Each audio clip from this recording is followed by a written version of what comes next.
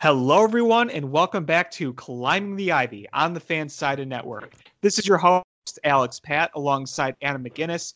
We have a lot to talk about on this show. We have a series in Milwaukee that was full of ups and downs. We finally had the home opener that was most good, aside from one thing which we'll get to. We have some Wrigley Field talk. We have some fun talk coming up about the Angels series, and a whole lot more. So stick with us. We got a lot of good stuff to talk about today. And just bear with me. I do have a little bit of a cold. So if you hear some coughing or sneezing, I do apologize. It is the season for that. Adam, how are you doing today? I'm doing well. How about yourself? Oh, like I said, battling a cold, but other than You've that, been better. Yeah. That yeah. that's that was a stupid question. Yeah. But I've been worse. Yeah. Well, that's silver lining, I suppose, looking on the bright side. Yeah, exactly. So, Adam, let's just get right into it. We are recording this on Wednesday night, and we were recording this about a half hour before game two of the Pirates series. They should get that in. I'm not fully sure, though. The weather here is not very good. So, basically, everything we're talking about on this show is up to the home opener, which was on Monday, which, of course, it was 70 degrees and perfectly sunny that day, and then just a day or so later it is now back to like in the 40s and rainy like it should be at this time of year. But the home opener was probably the nicest Cubs home opener like ever in terms of weather. Adam, I don't know if you got a chance to watch any of that game or see any of the highlights, but up here in Chicago, you couldn't have asked for a better day. No, yeah, I wasn't there, but it looked nice enough on TV, and really, I'm just happy that they finally got a win, and that the bullpen went clean the whole way through. And they had to pitch a lot, and that was the one bad news of the game. Mm-hmm. Yeah. John Lester got hurt. It looked like it was when he was sliding into home. He drove in the first run with an RBI double. Who by John Lester, man, he He's can a handle baseball the bat. player. Yeah, he's not He, just a pitcher anymore. He's a baseball player. That dude, I love the fact that he has taken hitting seriously and he's not just up there waiting to get it over with.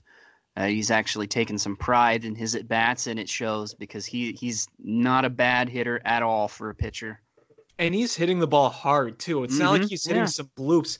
That RBI double was a rocket in the left center field gap, and Marte made a nice play to backhand it on the track because if he doesn't backhand that, that scores 2 runs. Yeah, he's Lester is no longer a free out for opposing pitchers, and man, he's come a long way since you remember when he first came up with the Cubs. When he signed, he went what did he go like 0 for 60 something to start? It was something like that. I Yeah, actually saw his first career hit at Wrigley, and it was off John Lackey when he was on the Cardinals in yeah, and 2015. you know when he had that 0 for going, we were all pretty much fine with it because he's one of the biggest free agents they've ever signed in their history, and they signed him to be a pitcher, so we didn't really care. But it's pretty awesome to see that he actually cares about hitting now too. When he came to the Cubs, there were two narratives with him. He couldn't hit, and he couldn't throw to first. But since he's come to the Cubs, he has successfully picked off guys, and he's not an automatic out anymore.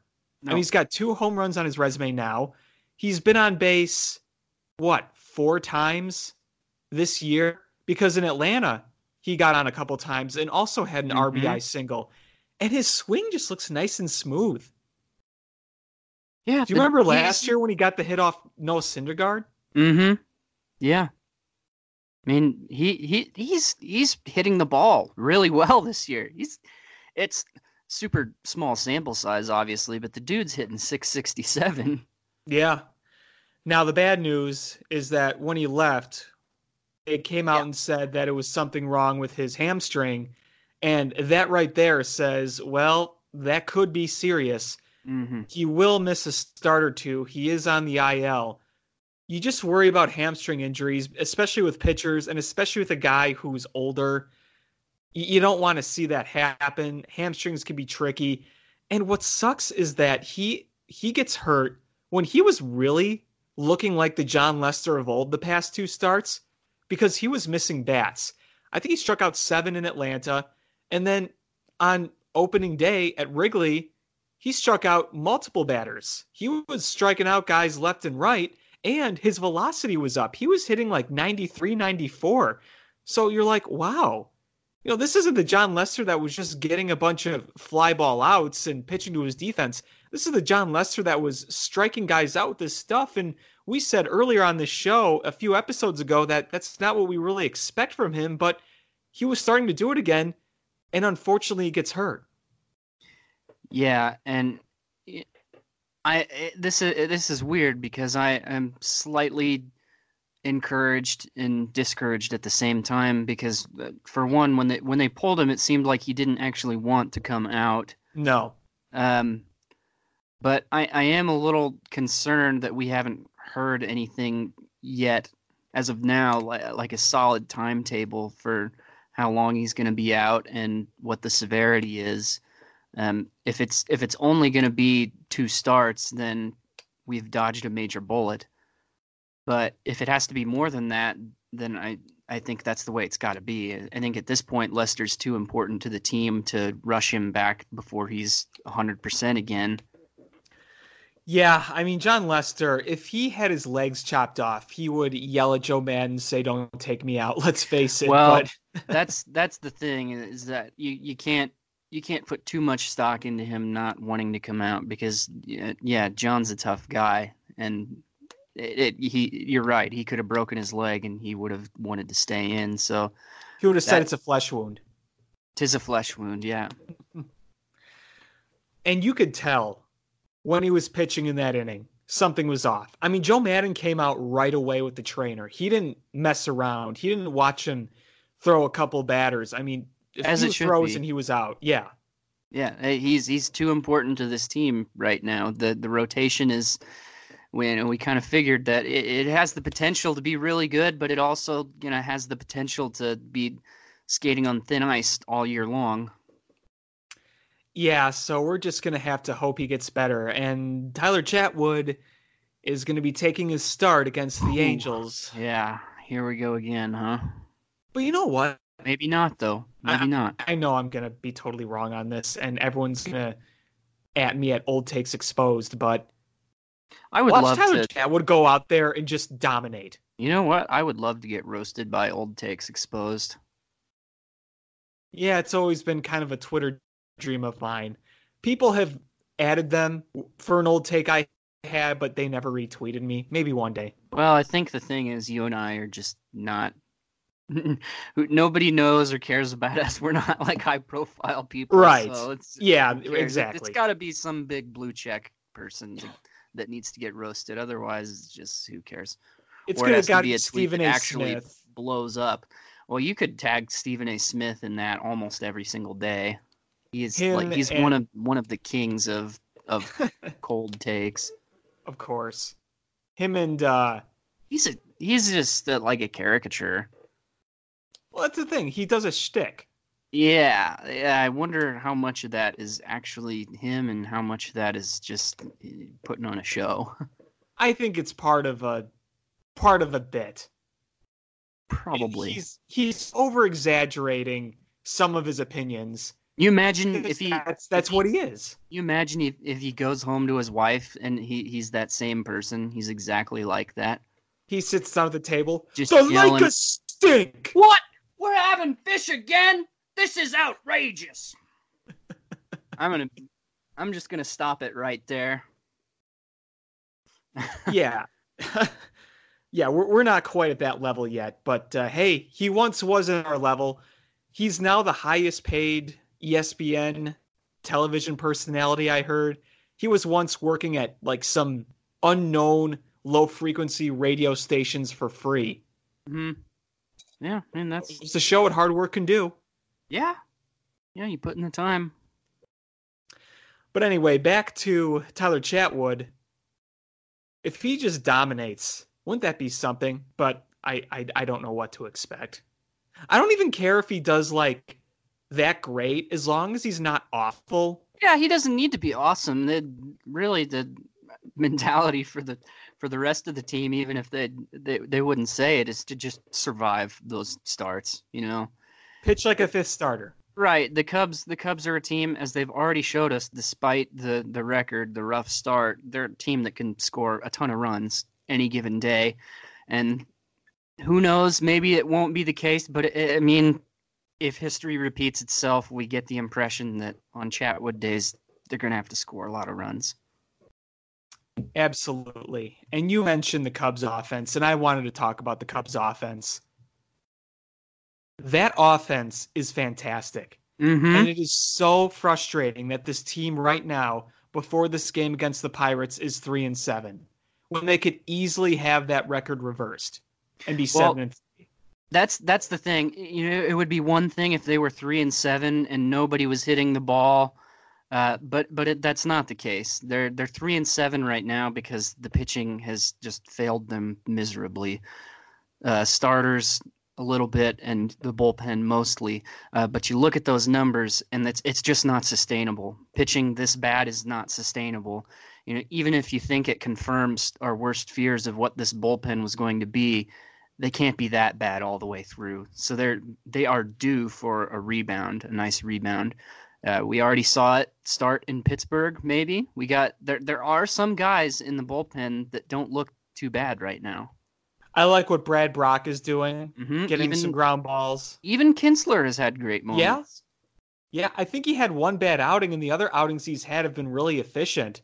He's getting those ground balls again. He's getting a few more swings and misses than he was last year, which isn't saying much, but still. I mean, if you can take those two doing their job, Pedro Strop doing his job, and Kyle Ryan, I gotta say, so far, it's not a big sample size, but I like what Kyle Ryan has done so far. I like the stuff, mainly because he throws strikes. And I said that. I said that 2 or 3 weeks ago, that the Cubs have some guys in their system that could be viable options. They didn't necessarily have to pick all the best guys out of free agency to build a halfway decent bullpen. There's some promise in some of these new guys. And like we said, the lineup is looking great so far. Especially Wilson Contreras has been the best, the most pleasant among them for me, because I think myself and everyone else included, we were all hoping for a big comeback year for Willie, and it looks like some of that power is starting to come back. And then you got Kyle Schwarber, who's hitting against lefties too. And you're probably going to see him be less of a platoon player and more of an everyday player, which is what everyone wants. And look, I think he's earning it. Yeah. If Kyle Schwarber is able to hit lefties, then it makes you more confident about this being his breakout year. Yeah, that's exactly it. He proves he can keep hitting against lefties. He's going to keep playing more and more, and he's not going to be a platoon guy. He's and like we saw last year too. He's not a bad fielder.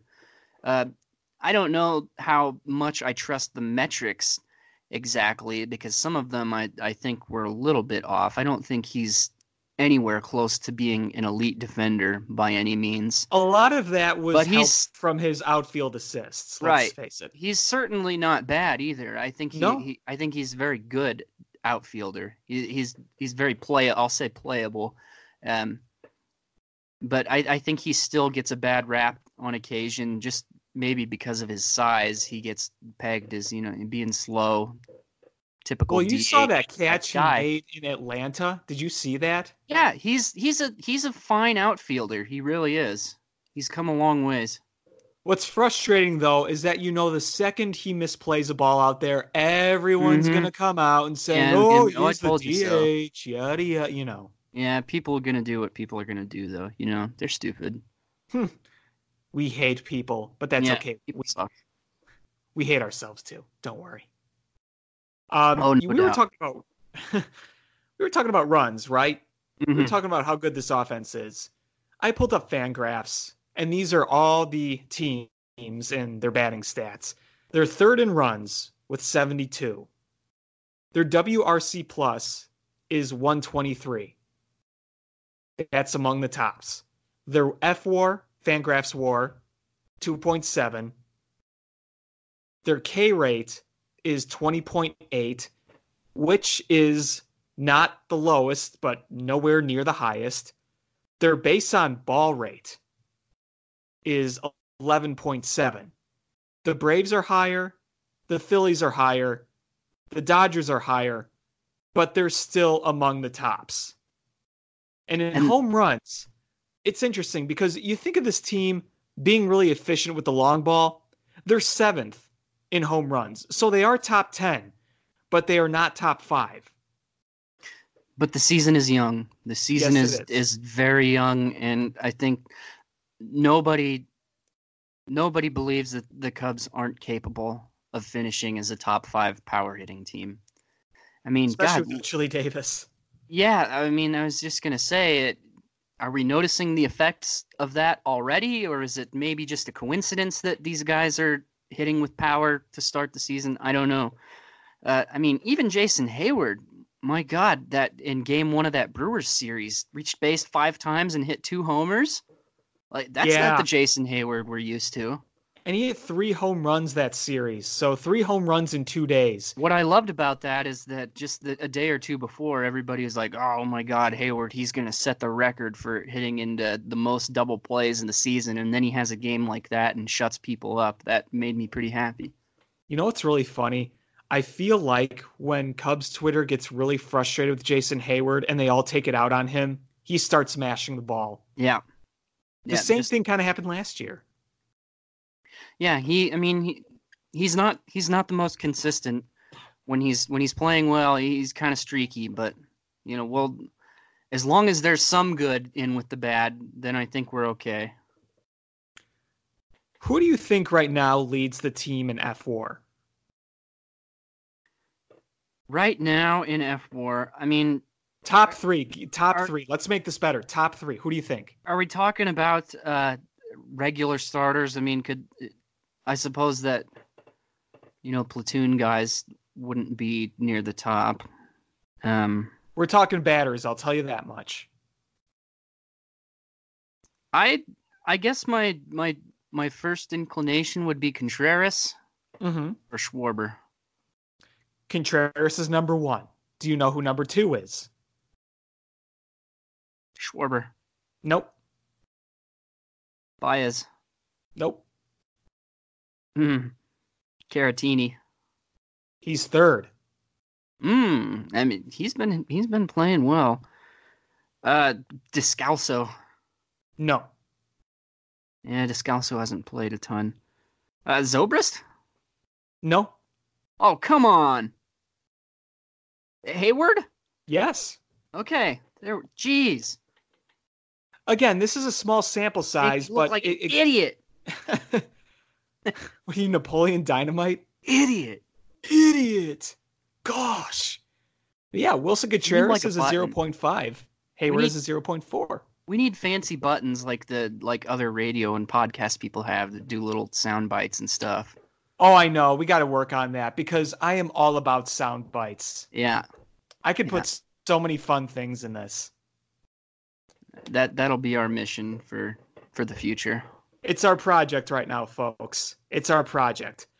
But if you want a really fun, small sample size / line, here's Victor Caratini. 545, 643, 909 slugging, a WRC plus of 283. That's sustainable. Victor Caratini, easily on pace to have the greatest season in MLB history.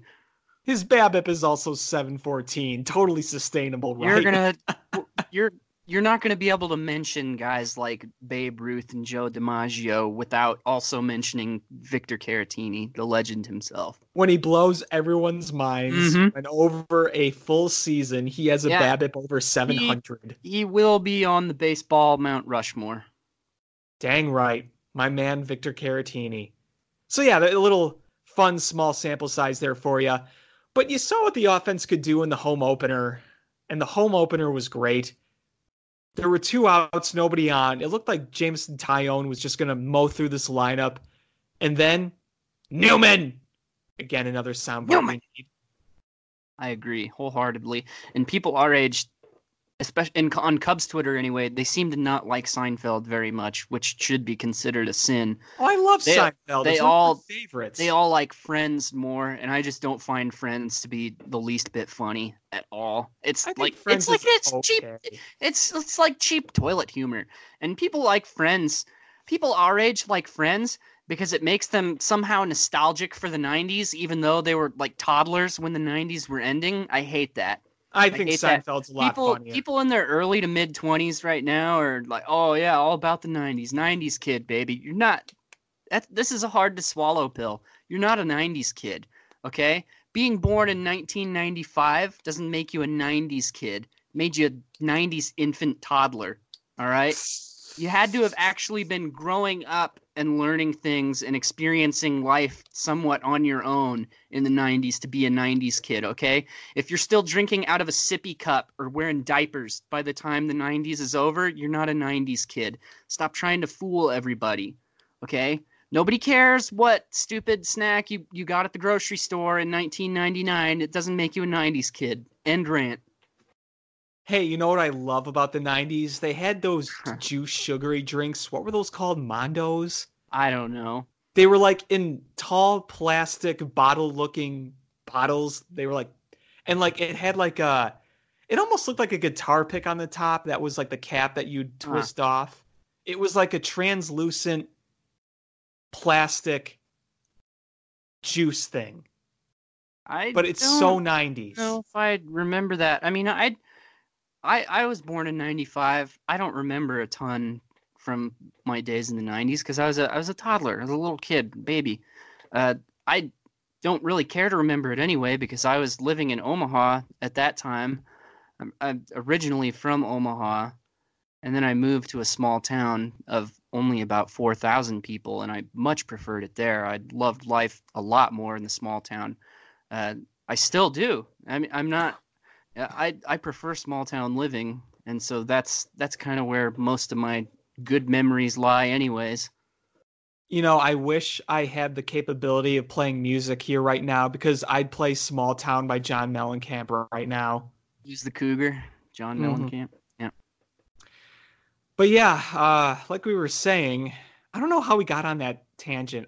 Oh yeah, I don't because we know. were talking about Newman and Yeah, 90s. yeah, and Seinfeld. The one thing we can both take away from this is that Seinfeld is great, and it actually Yes. has really intelligent humor and not just toilet humor jokes like Especially Friends. like George Costanza. I think just the Yeah, humor around George Costanza is just hilarious. yeah, yeah. It's awesome, and Kramer doesn't get any better Kramer than and Kramer Newman, either. they're like the perfect pair of just Mm-hmm. dopes that try these goofy things Well, and it always backfires and it's and great. Seinfeld Newman is the best rivalry ever.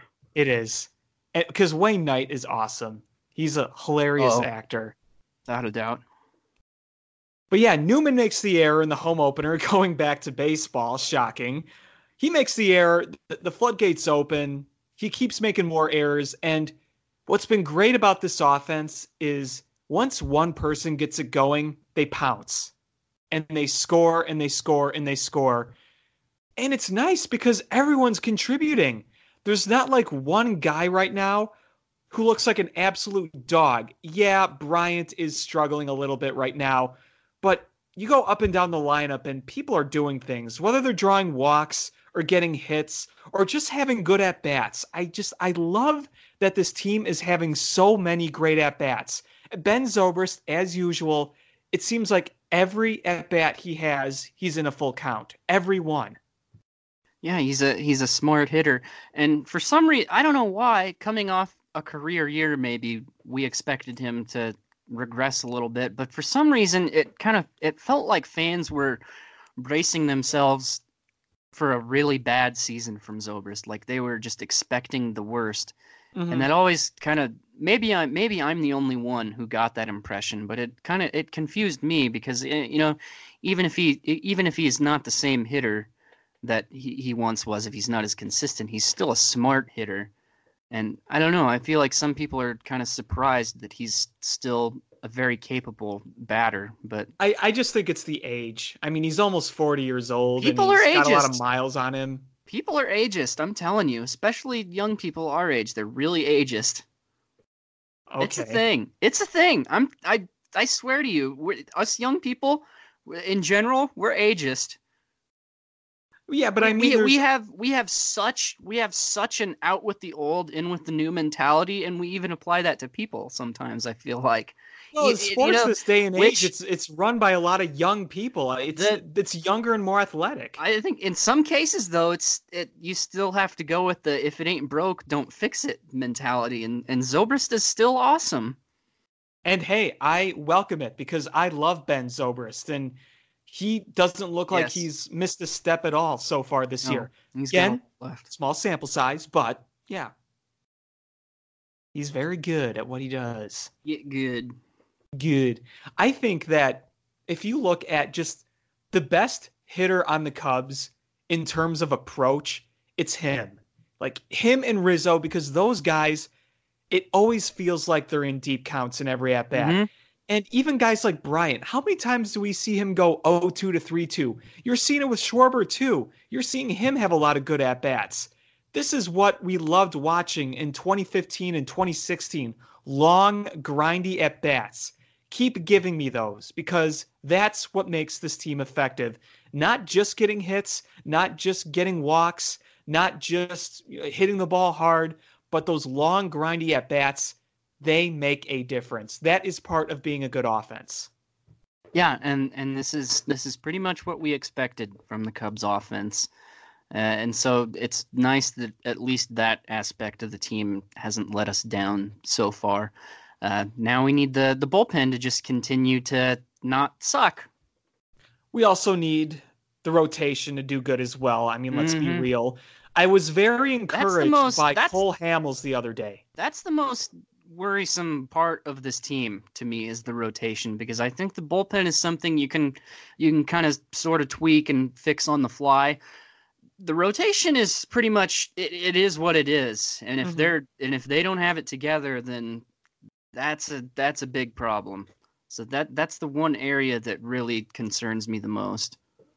Well, I mean, I think it's a fair concern considering, okay, you're going to call me an ageist again, but Yeah. look at the age of a number of these pitchers. Well, Look at John well, I Lester, mean look at that's Cole true. I Hamels. mean there's ageism, and then there's also you get to a point where you do have to accept reality. I mean, I'm not under the impression that these guys are all going to pitch till they're 40. I mean, we've said it plenty of times before that the Cubs, these guys are getting older, and at a certain point in the near future, filling in that rotation is going to be the most pressing issue they have. I mean, Kyle Hendricks is the only one in there under 30, Mm-hmm. and even And he's he's barely 39. under 30. Yeah. I wanted to talk about Kyle Hendricks and then go back to Cole Hamels, but look, Kyle Hendricks does what he's done the past two starts literally every season, and people start to worry. Don't worry, he's going to Yeah, figure don't it worry. out. Slow burner. And you know what? He hit 88 on the gun a few times too, which is not bad for him. And that's the thing. Usually at this time of year, not only do we see struggles, we see the velocity down. We're not seeing the velocity down. We're just seeing the location and movement Yeah, not there. I So I would part of the I would battle's already won. yeah, I would be much more worried if his fastball was coming in at like 85, 86 every time, but he's hitting 88, so that improves his changeup a lot and his curveball too, which I'd like to see him use his curveball a little bit I more, agree. but And I think he's going to. I think they were talking about that earlier this season about utilizing that a little more. But again, I'm not worried about him. It no, I'm happens not every either. year. He starts a little bit slow every year, so I'm not terribly worried about that either. And that start in Milwaukee was very odd because early on he was getting hit hard. But Hmm. then some of the runs that scored on hits, they were all ground balls that were finding holes. And on top of that, he got out of some big jams. Like he gave up 4 runs. He could have easily given up like 7 or 8. So just take it one step at a time with him and keep cool like he does. Yeah. Because let's face it, he does not lose his cool. No, he doesn't. He's an emotionless robot all the time, even off the field. It's kind of weird. I'm not worried about Hendricks. I'm really not worried about Hamels either. I think Hamels, he's going to have some struggles along the way. It just comes with the territory. But I think generally he'll grind out good outings most of the time. I would put Lester in there too, but I guess I'm not tentatively, depending on how severe his injury is. The Because I injury think, does change that opinion, yeah, yes. if he comes back soon and he's fully healthy, then I'd pretty much lump Lester in the same category as Hamels. Gonna have a few rough outings here or there, but generally he's gonna be just fine. Now Quintana, Darvish is a different story. Those two guys, it's anyone's guess what they're going to do from here on out. And there's not a lot of scenarios that would shock me. I think both of them could end up being great from here on out. And I also think it could be a total train wreck. It's neither one would shock me. I got to tell you, I'm going to be completely honest. The other night in Milwaukee, when Jose Quintana was pitching, I have You looked bad. defended, I defended the trade for a long time, but I kind of lost my cool with it. I still do, just from the perspective of it being the right move at the time. Even if it ends up being awful, that's still just hindsight 2020. I think at the time that was the move that had to be made. But yeah, he looked truly awful. I mean, he was not missing any bats at all. And it's too bad because, that relief outing he had in Texas, I thought he looked pretty sharp. It was okay, yeah. And who knows, maybe that is kind of messed his rhythm up a little bit, and he just needs a little time to kind of get set back into that. So, I'm and not for trying to give now, up on the guy, but yeah, I was just frustrated. given the circumstances, and that it's so early in the season, I'm still willing to give him and basically everyone else the benefit of the doubt for the time being. Yeah, with Jose Quintana, you gave up Eloy Jimenez and Dylan Cease. Mm-hmm. Now, they still have to prove themselves, but they're probably going to be very good. And all I just want from Quintana is to show that he can be that guy he was on the White Sox. And he did with the Cubs in 2017. I thought his 2017 stint with the Cubs was very good. It was very, very good. He had like a 325 FIP and like a career high in K per nine. Again, the sample size wasn't over a full season, but you know what I mean. The peripherals were good. I think it was just the handful of disastrous starts kind of overshadowed that for fans, and people tend to pay more attention to the bad than the good. And there definitely was a lot of good things going on for him with the Cubs in 2017. But so far, I mean, we've always known that's been the biggest problem with Quintana in his Cubs tenure is consistency. He'll show signs of being great every once in a while, but he just hasn't been able to sustain it. And if he can do that this year, that'll be a first for the Cubs anyway. Yeah, and last year you had the disastrous starts, and then outside those, he did a pretty good job. I mean, that's what makes him so frustrating is he could have his next start could be phenomenal, but that just it won't be that encouraging to people because they'll know that he could give up 9 runs in 2 innings his next outing because you just never know exactly what you're going to get from him. That and the numbers won't be fixed right away. Some people like to just look at the numbers. If he could just string together, 3 or 4 great starts in a row, then maybe we can start to step off the gas a little bit with our criticism of him. Yeah, for sure. And again, I want to keep being a fan of the guy. Well, me too. I really was frustrated in Milwaukee. And, I said on Twitter, enjoy Eloy Jimenez, Sox fans. Oh, and I mean, we knew. Myself, oh, boy. We knew. I mean, even if Quintana, even if this had gone better, we knew Eloy had potential to be a superstar. And, who knows? It looks like he probably will be, but, I mean, we don't know that yet. He could end up being just an incredibly average player for his whole career. I don't think that'll be the case, but there's still funny though. Still time for that to happen. Not that I'm rooting for that. I'm definitely rooting for the guy. Me too. Me too. I don't want to sound like that either. I'm definitely rooting for him to be good. What's funny though is I don't know if I've said this on the show before. I've said this on other shows, but I'm sorry if I said it before, but I'll say it again. As good as I think Eloy Jimenez is going to be, he's probably going to be the more impactful player. I think we may Probably. end up really missing Dylan Cease more because we have not developed pitching. No, and that's been a problem with this Cubs organization for quite a while, actually, for the majority of Theo Epstein's time here. Which I'm not trying to rag on the brass too much because they've done a lot. They've turned a lot of things around that nobody thought was even possible.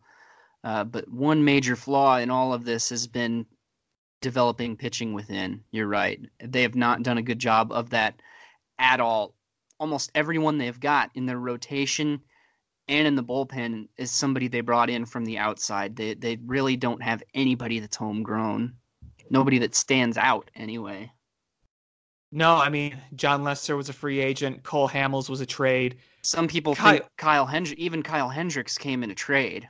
yeah, he came from the Rangers in Yeah. that, I think it was a Ryan Dempster deal. I mean, and you could maybe make the case that he wasn't a fully developed arm when they got him, but that wasn't somebody from the Cubs organization that they developed, really.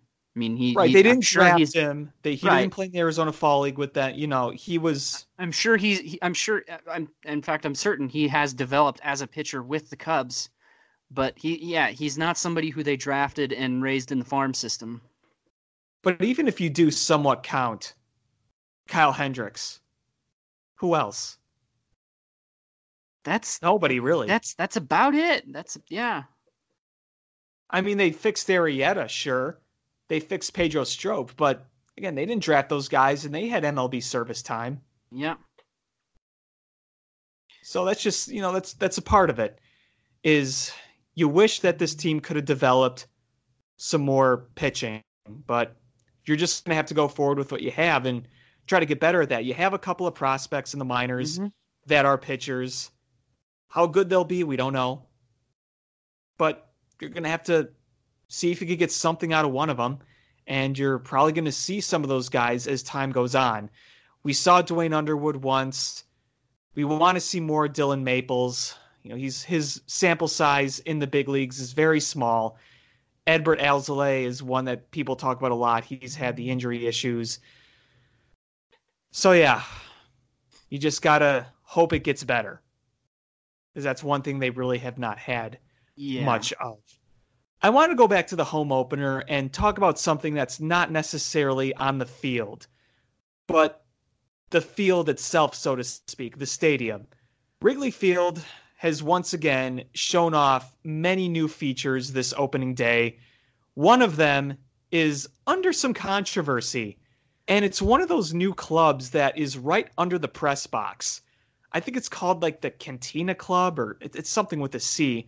But they basically took that old concession stand that was underneath the press box and made it a club, and it extends basically into the seats. So some people's seats had to be moved, like season ticket holders, and you can't go from the left field corner to the right field corner on that main like walkway path that splits that upper deck in half. You have to go on this catwalk that goes outside on the roof, right on the edge over the marquee, and then to the other side. It's very narrow. There's maybe room for two people. I loved all the changes to Wrigley Field so far. That I could see being a problem. I don't know if you have an opinion on that. I've said in years past, I even had an article about it, and it's one of the most popular articles I've ever had, which when I say popular, I just mean among mine, not popular in general. But I've said tread lightly with the changes to Wrigley Field because it's one of the last really old baseball shrines left. And the more changes you make like this, the fancier you try to make everything sleek, you lose some of that, I think. You lose some of that old school authenticity. And it kind of seems like that just continues to happen every single year. They make more and more changes. And I've said this so many times. I want them to be careful because at a certain point, everything's going to be so new about that place. There's not really going to be anything left that's actually special about Wrigley. And we're not there yet, but it kind of seems like it's heading in that direction, which makes me sad. Well, I don't think there's many changes left to be made, so if that is a concern, I You wouldn't think be that overly. now? Well, I mean, they have this plan in place. I only think there's like one stage left to go in the renovation next year, and You that's more sound upper deck work. sound But like Dutch Vanderland. I have a plan, son. Play Red Dead Redemption. it's been a while. Oh, okay. I'd like to play. The I need new to one. get back The new to it. one. Red Dead Redemption 2. Oh, the new one? Yeah, I've yeah. not played the new one, It's phenomenal. so I've heard. The plot So I've the plot to it is like it's better than most movies I've seen. really. Yes. Huh. Absolutely, 100%. Interesting. Mm-hmm. But going back to the changes at Wrigley Field, they did a lot of things this winter that I also think are very good. They put more like terrace patios on the roof, like that you saw over the marquee for many years. I think that's good. That gives you more concession options. That gives you more places to stand around because let's face it, there really were no places before the renovations for people to go out and stand around. And that's something every stadium needs. You could agree with that, right? I suppose. I mean, my unpopular opinion is that I don't need a baseball game to be a comfortable, relaxing experience. I don't in fact, I would go as far as to say I don't want baseball games to be a luxury experience, not at Wrigley Field anyway. That's an interesting take. Yeah. I mean, the thing is, you have a lot of families there. Kids don't sit still. I think you need something like that for families. Yeah, but you know what? Kids suck. Kids can kick rocks. Man, you're gonna get a lot you know of what? fans on this show. If you go to a baseball game as a kid to Wrigley Field, and your takeaway is that it wasn't nice enough, it wasn't comfortable enough, you didn't enjoy the experience, then that's we weeded them out. Baseball's not for you. If you can't enjoy the Wrigley experience as a child, then I mean, I did. go to a soccer game. Okay. So you don't think they should have put those up there, or are you just saying they're not necessary? Definitely not necessary. I guess it doesn't really bother me that much. But all I'm saying here is that if you take your kid to Wrigley Field to a baseball game and all they have to do is complain about the seating or the concession stands, all that kind of stuff, then the parents have failed you. I don't know if it's much complaining. It's just, kids don't have long attention spans and they want to move around. And if they're going around trying to go in those aisles and they're kicking people, I think it's better for everyone. If you have a kid that's like that, how about just don't bring him to a baseball game? Don't punish the rest of society because you raised a Well, little sometimes brat. you don't know how these kids act in certain situations until they're there. You should. You should. But, when you win Parent of the Year, be sure to call me. I'm sure I had moments like that when I was a child, and it's then the parents' job to put the kibosh on that so you don't do it again. Okay, well, here's Am I another right? question. Okay. I don't know.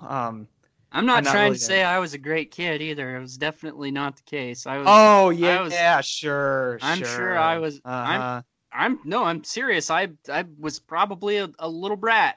In fact, I'm sure You I still was are. a lot of the time, but I guess I didn't punish people in public at baseball games, at least, with my brattiness. You sure about that? Yeah, Pretty sure. Maybe in like a Target or something, or at a mall. Well,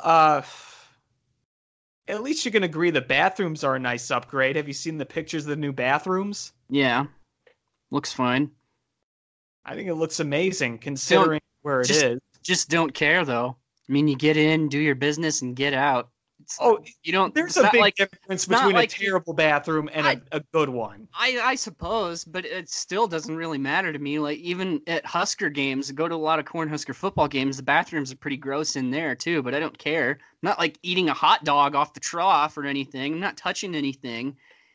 I just you get in, do your business, get out. I don't care if it's high quality bathroom or not. I do. I don't want disgusting, but hey, What's so disgusting about it if you're not like touching anything?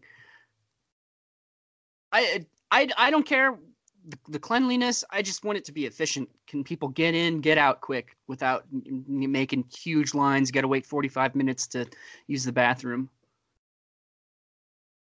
okay. I think cleanliness makes a big difference in a bathroom, but Yeah. all right. Are you just saying this to give me a hard time about every renovation? Because you're Mr. We have to keep Wrigley exactly the same, and I say, hey, we need to bring this stadium into the future because it's the 21st freaking century. No. That's terrible. Any other stadium, sure, but this is Wrigley Field you're talking about. You want to put? Would you do that to the Coliseum in Rome? They don't play sporting events there. That's a museum. What if they did? Yes, I don't want to be sitting on something that's going to collapse under me. You would ruin history. You would ruin history. Do you realize that they would have to put tens of millions of dollars every year before these renovations just so Wrigley wouldn't fall down? Well, I think there's a difference between making the kind of renovations to protect the structure and actually making it look like a new, sleek looking stadium. I don't care about it looking brand new. I don't want it to. Doesn't. I don't want it to. They made it look like it used to. I'm not saying it does. I'm saying that they're going that direction and that at some point it will. I think they are. Really not. They make changes every single year. Look like how it used to in the 20s and the 30s. It's small changes every year, and eventually it's going to add up. Okay, and you'll look at pictures of Wrigley Field from 80 years ago compared to now, and you won't even be able to recognize the two. They'll have more concession stands and nicer bathrooms. Yeah, that sounds great. Oh. Do you really want to keep playing in a dump? Let's face it, that place was a dump before they fixed it. Make the same comparison again. They might as well just put Lazy Boy recliners in the Coliseum in a 5-star hotel in there. Great. Oh my God, the worst. Sounds great. I think that you need to protect history, the things in history that are worth protecting, which Wrigley Field should be a part of. All right, fine. Then let's just let it crumble to the ground then. Let's let it keep being outdated. Come on. That's apples and oranges. No. That's apples and oranges. No, it's really not. It is. It's really not. It is. Okay, nobody complained to me when 60 years from now it looks like that monstrosity they've got in Miami or Toronto. That it's going to look nothing like that. I don't know. It is going to look nothing like that. Here's hoping. It's not. Hey, you got to make changes. You can't keep everything the same. You got to adapt to the times, man. Why? Business? For business purposes? You think for safety purposes? You think for people to actually have more events here? They could not have an all-star game here until they redid the visitors clubhouse. Screw the all-star game then. Forget about it. So you think that the Cubs as an organization would legitimately not be near as profitable as they could be if they don't adapt and make their stadium more like everyone else's? Yes. I disagree. Because if that's the case, then there's not really anything special about Wrigley Field. But it's still the same stadium. That's the thing. In name, sure. In name and location. But if the aesthetic changes too much, then it really isn't. You realize the concrete was literally crumbling. They had to replace the lower bowl. That's the kind of thing you can change without changing the entire aesthetic. But they haven't. I know, and I'm saying I'm saying it feels like they're going to, like they're getting closer to doing So that. what do you think they're going to do now? Put a dome over it? They're not going to do that. I wouldn't put it past them. That wouldn't be possible. Oh, anything's That's not going possible. to happen. I don't know. In this day and age, It's it not takes going one it to takes one happen. incident for everybody to drastically change everything.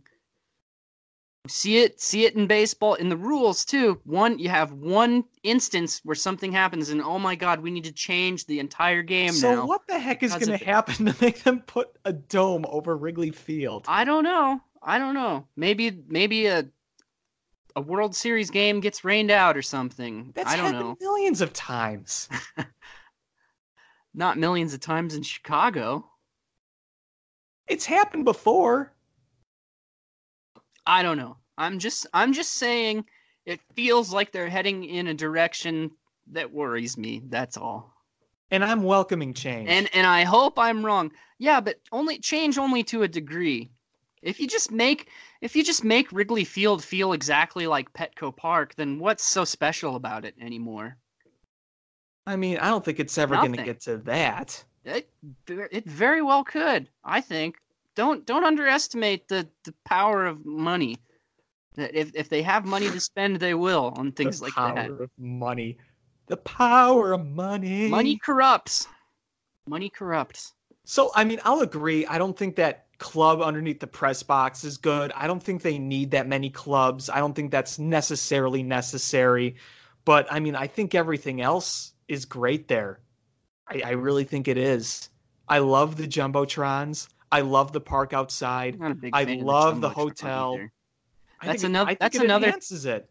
It enhances the experience. Yeah, I suppose if you want to feel like you're at a modern day park, but I don't want to feel like I'm at a modern day park at Wrigley. That's like Well, that's part of it's the modern experience. day, buddy. That's part of the experience, though. What? That's again. That's part of what I'm saying is that I like the fact that they didn't have a Jumbotron because that's just yet another thing. But you have about instant Wrigley replay now. that You let have them- to see the play. No, you don't. Yeah, Everybody's got to get on your phone and look at it. Then there's not a single person in that stadium, in that ballpark, that doesn't have their phone. Even the little kids. God, even Oh, the please. 6-year-olds If at everyone Wrigley was got on their their own phone, iPhone. you would be complaining how no one's paying attention that they're on their phone. Yeah, maybe. If you're actually at the game, though, you don't need to see the replay. Come on. I mean, I'm serious. I don't like the Jumbotron. Managers do. I don't like Joe the Mann Jumbotron. points up at the video board. I love the fact that they didn't have one, and I think it legitimately takes something away from Wrigley that they added. I think it enhances the experience. I think it's more. I think that just makes Wrigley more like the rest of the modern ballparks, and I see that as a bad thing. I think it's great. I think it allows you to play old highlights. It allows you to show some stats. It allows for more fan interaction. Who cares? A lot of people You're do. there to watch a baseball game live, a live baseball game, not to turn around and look at a video board. Stay at home and watch it on your TV if you want to see replays and stuff. I think that adding the Jumbotron made Wrigley less special. All right. You're going to be that way. There was a time when a lot of people it would have been unfathomable, the thought of adding a Jumbotron. So it wouldn't surprise me if they did something as crazy stupid as adding like a retractable roof. I don't know. How are you going to do that? By building it, hiring a construction company to build it. So you are going to put a dome over a grandstand that only covers half of the stadium? Yes. I'm sure they could find a way. Engineer Adam over here is going to explain to us how they're going to do that. I think they could do it. I think they could pull that off. That's funny. That is funny. So I got to ask you this. Have you brought us a former Cub that you would like to talk about? Yes. All right. Let's hear it. Kosuke Fukudome. Oh, all right. You remember his debut? I remember watching his debut. That was awesome. I was so hyped for that guy. Game-tying home run. Didn't really work out all that well, but it was exciting, the start of that relationship. Remember, he was an all-star in 2008, but by the Mm-hmm. time the all-star game came around, the production was already going down, but people were He so was into the good in Fukudome 20. hype, he got the votes. Yeah, he was good in '09 too. It wasn't bad in 2010 either, really. Just wasn't the star player people thought he was going to be. You look at the on base and you On base say, was great. "Wow, yeah, the guy drew walks like Yeah, crazy." he did. He had a cool. It was. I don't know. In a way, it was kind of ugly, but I like unconventional swings just because it's fun to watch, and he had one. Oh, that spin he used to do. Mm-hmm. Yeah. Here's the thing about Fukudome is that here's what fell short with him. We thought there was going to be more home run power, Hmm. and we thought he was going to drive in more runs. That's the thing. He Yeah, can that walk. that didn't materialize. He was a good ball player, but he wasn't who Cubs fans thought he was going to be. Right. We were looking at a guy we thought could hit 20 plus, be Hmm. more of a run producer.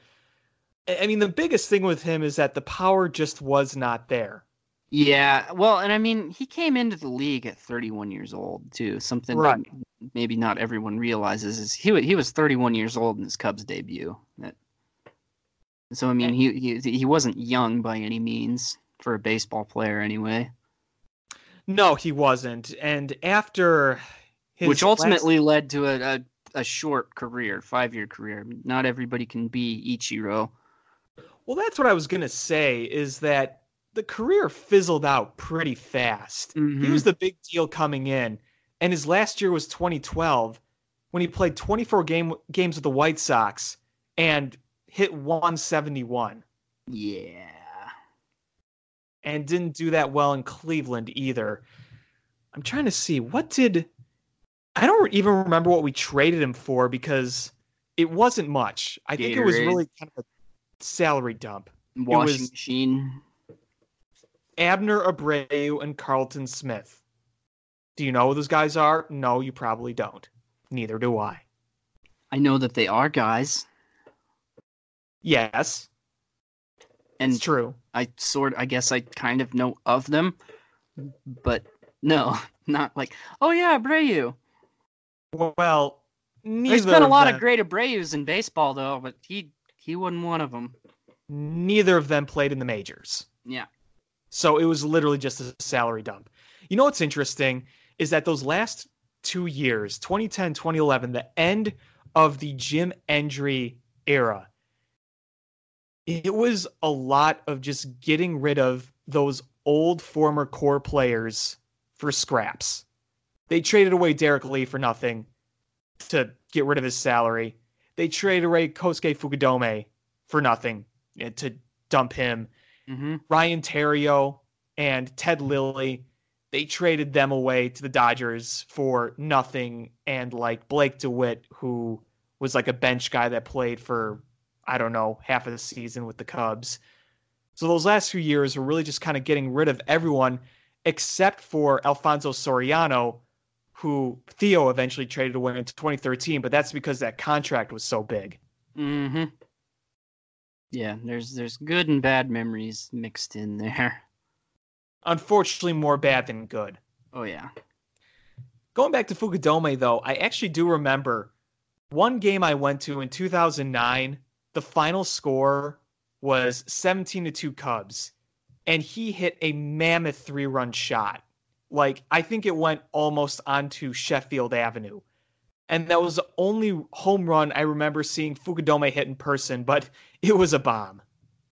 Yeah, that I remember his debut like it was yesterday. It was a lot of fun to watch. Even just his batting stance was kind of funky and cool. How he would hold the bat up really high, point it Mm-hmm. straight up. Almost kind of looked like Craig Counsell a little bit, but not quite as derpy as that. He didn't toggle it and like put the bat forward like Council did, but yeah, they definitely both held their bats really high. Yeah, and he didn't stick his right leg way out either, like Counsell did. No, no, he didn't. How did Counsell even get to that point with that stupid batting stance he had? I don't know. Like what coach did he have that was like, "Yep, that's okay. That'll work." I don't know. There's a number of guys who had weird batting stances. You remember the Jeff Bagwell crouch? Do you Uh-huh. remember the Gary Sheffield? I don't even know how to describe it. Do you remember when Moises Alou batted and like his knees would like buckle inward? Weird batting stances. And there's plenty more we could probably come up with if we look into it. But yeah, I remember when Fukudome first came into the league, there were times when he struck out, he literally spun around completely. Like he looked Mm-hmm. like a top being spun around in one place. Yeah. It's kind of funny, but yeah, that's a good one. Kosuke Fukudome.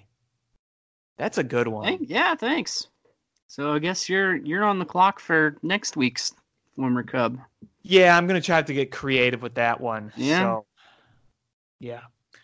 Well, before we log off, I wanted to make one quick note about the upcoming Angels series. Everyone's talking about Mike Trout coming to Wrigley, and rightfully so. He's the best player in baseball. But there's an article I'm writing for Cubby's Crib right now, and it's talking about Albert Pujols. Because remember, he's still a thing, and he's on the Angels. It's just really weird now, still, after all these years since he was a Cardinal, to see him come in and not be the guy he once was, because he was a Cub killer. And at Mm-hmm. Wrigley Field, it seemed like every series he hit at least 1 or 2 home runs. It's weird now. Yeah, I mean, he's not a very good ball player anymore. I mean, he's still going to hit upwards of 20 home runs, but he's just it is kind of sad to see. He's just not the same hitting machine he was in St. Louis. And yeah, I was pretty happy that he didn't go back to the Cardinals at the time. So was I. Yep. But yeah, it's been a pretty rough go of it the last few years with the Angels. Yeah, he's had those leg problems. He's getting older. He's Tell you DHing what, more. there's not a ton of guys in the league right now that are absolute locks for the Hall of Fame, but he's one of them. Oh yeah, no question. Yeah. He has to be unanimous. Oh, for sure. I would think so. Yeah, I mean, if he's not, there's a real problem. Mm-hmm. I mean, over 600 home runs. The guy still has a batting average over 300. And I know batting average isn't the big thing anymore, but you consider It how many should years be. he's played. It's, I know it's not as important, but people also tend to just toss it aside like it's irrelevant now, which I think is also stupid. well, I think it kind of depends on the ball player. Well, But like hitting isn't a big deal. Hitting in baseball isn't an important stat anymore. Are you kidding me? well, I think slugging and on base is more important, but Nobody gives a crap about that compared to your batting average. That's the way. I mean, on base percentage, sure, I'll grant you that has more importance than it used to, and rightfully so. But for people to just like toss batting average aside like it doesn't mean anything, that's well, I don't think they I can't toss say it the words on aside. air how I I feel don't think about that. I don't think they toss it aside. I just think they evaluate the type of player. And if you're an on-base guy like a slappy hitter, yeah, you're going to look at average more. But if you're a guy that's more of a slugger and a guy who walks, like, a Kyle Schwarber type, they won't hold average as important as other players. I think that's where that comes from. Sure. But with Albert Pujols, he could do everything, so it is relevant, the average and the on base. Oh yeah, and he was everything. Average on base, slugging, homers, all that stuff. He was complete package. Yeah. exactly. So he's coming back to Wrigley Field. This guy in his career at Wrigley Field, slashing 296, 397, 607, 73 runs driven in, 98 hits, 17 doubles, 64 runs scored, and 28 home runs. 2 of his 4 3-homer games in his career came at Wrigley Field, one in 04, one in 2010. Those were both with the St. Louis Cardinals. Mm-hmm. So it's probably going to be his last go around at Wrigley Field. Probably. And so I think that's important to note. It's kind of it's crazy that he's still playing, watching him. He's still almost 40 years old and he's still here doing this thing. And you know what's kind of sad is I felt like when he hit his 600th home run, it wasn't, people were just kind of about it. Yeah. Because it was obvious by that point that he was on a downward trajectory in his career. It's just still sad, Yeah, where's he at on the list, the all-time list for home runs? Oh, he's got to be He's way up there. He's top 10, isn't he? I mean, 600 plus is a pretty exclusive club. He's got to be. I'm going to use this old thing called the internet and find out here. Because, he's right there with Ken Griffey Jr. as 600 plus, obviously Babe Ruth, obviously Hank Aaron, obviously Barry Bonds. He is sixth. There you go. Wills is sixth. He's behind Willie Mays, who has 660. So it's not out of the realm of possibility that he could pass Willie Mays in his career. Next is Alex Rodriguez, who has 696. I don't think he'll get there, but Alex Rodriguez's total is tainted anyway. I don't really count it. So, yeah, I think he could definitely pass Mays. I think he may end his career number 5. So, yeah, I mean, he's one of the best of our generation, and we're gonna say we're gonna say he's fourth because I'm just gonna. People can torch me for it. I'm just going to cross Bonds and Rodriguez off the list like they aren't there. Oh, that's a whole other topic. Yeah, we don't have to get into it, but that's how I feel. Yeah, I know a lot of people would agree with you, but we could get into that another day. We're pretty much out of time here. Time flies. So we had a lot of great arguments tonight, didn't we? We did. Good rants and good fights. I like this though. This makes the show more interesting. Yeah, it's better. It's better radio, podcast, whatever the hell you want to call it. Yeah, exactly. So, yeah, thanks for disagreeing with me. No problem. Anytime. All right. Well, this is going to do it here on Climbing the Ivy. Be sure to take a look at Cubby's Crib. You could go cubbyscrib.com. You could also check out this podcast and other fan-sided podcasts on iTunes. So take a look there. Until next week, he's Adam. I'm Alex. Have a great night.